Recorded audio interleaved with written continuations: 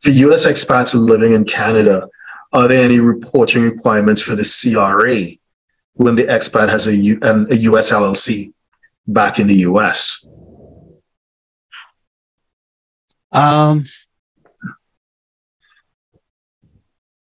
Okay, just can you repeat that again? Because I want to make sure that I understand. Absolutely. So at the bottom of the list, for U.S. expats living in Canada, are there any reporting requirements to the CRA when this U.S. expat in Canada has a U.S. LLC back in the U.S.? He says it's in the startup phase, but he has a company outside of Canada. Okay.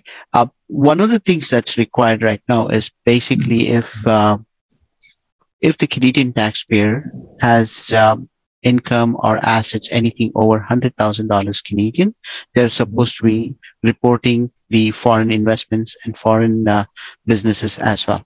So that reporting requirement is there. And again, given the data sharing and information, there was a time when it was not enforced that strictly. Now they are actually looking at it. So one of the questions that we do have for most of for all our clients is that, do you have any assets that's over $100,000 outside of Canada? If so, we need to get details. This could include having bank balances, investments, and shares in businesses outside. And there are certain exceptions. So we just go through that and say what has to be reported, and that would be reported under what we call the Form 1135. Cool. Yes, Bala. I would also want to add that since that person owns a LLC in Canada or in the US also is like treated as a disregarded entity, and that adds to complications when how to report that. I'm assuming that the person is a Canadian tax resident, and if that person is, then there could be additional reporting requirement on what is called a Form T1134, where that person has an interest or ownership in a corporation outside of Canada. Yeah. So the reason I'm highlighting LLC here is that so whether it will be a T1134 or T1135 would depend on how that disregarded entity LLC is reported in Canada. But there are reporting requirements, and if it is T1134, then it has been since last year the reporting has become very complex and very detailed. Again, I would suggest that if that this person should seek some advice based on how to report that ownership in LLC. It is significant reporting now, and there are penalties attached to it. So is it reporting only, or is there potentially tax implications, like taxes may be payable as well? No, taxes, this T1134 specifically is a reporting return. It's an information return only. The taxes would be, dependent on, again, certain other factors, that if he's,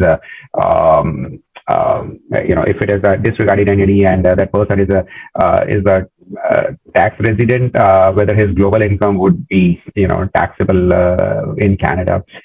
That has to be looked at again. Bala, you wanted to add something? I just realized. Yeah. So one of the things is the reason that they're enforcing this 1135 reporting of the assets outside the country. There's no tax implication when you report it, but every year you're supposed to be reporting the interest income, the other information that's coming through.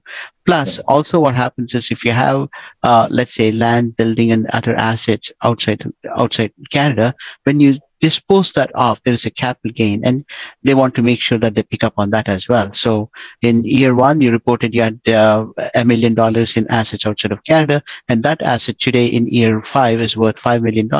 So give us tax on the $4 million. I think it's just the information gathering. It seems like very harmless information gathering to start off with, but there could be implications in the future. So, and then they're very strict on, like, if we don't file that form on time, the penalty is very steep, something like $2,500 for not filing it. Wow.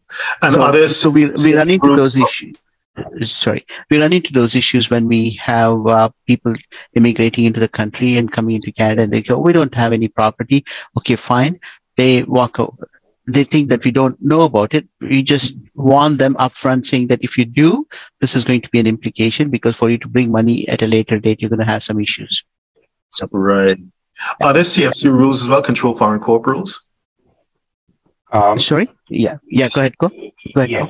Yes, there are, and T1134 is actually, to collect information in that direction only. Yeah. Okay. Understood. Very, very interesting. And then, added to that, I'd throw in, again, these are the concepts that you'd want to use, Aldrin, when you're engaging with your preferred advisors. But then you'd also want to speak to your advisors as to whether management and control is being exercised from within Canada. Or is it that you're just a passive investor and you have there's a CEO, there's everyone doing a thing back in the US, nothing to do, you just collect checks. Then that might be a different situation from if you have operational responsibilities as well. So you may want to have some sort of conversation around that.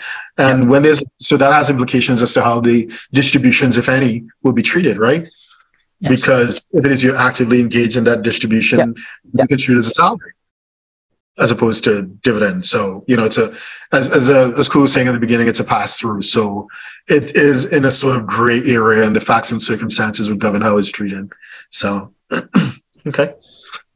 So if you're a 6, 7, or 8-figure investor, entrepreneur, or business owner who needs a tailor-made solution from a qualified team of professionals, we can help you achieve the international lifestyle, the freedom, and even the tax savings you're looking for. Visit us at htj.tax and live that international life.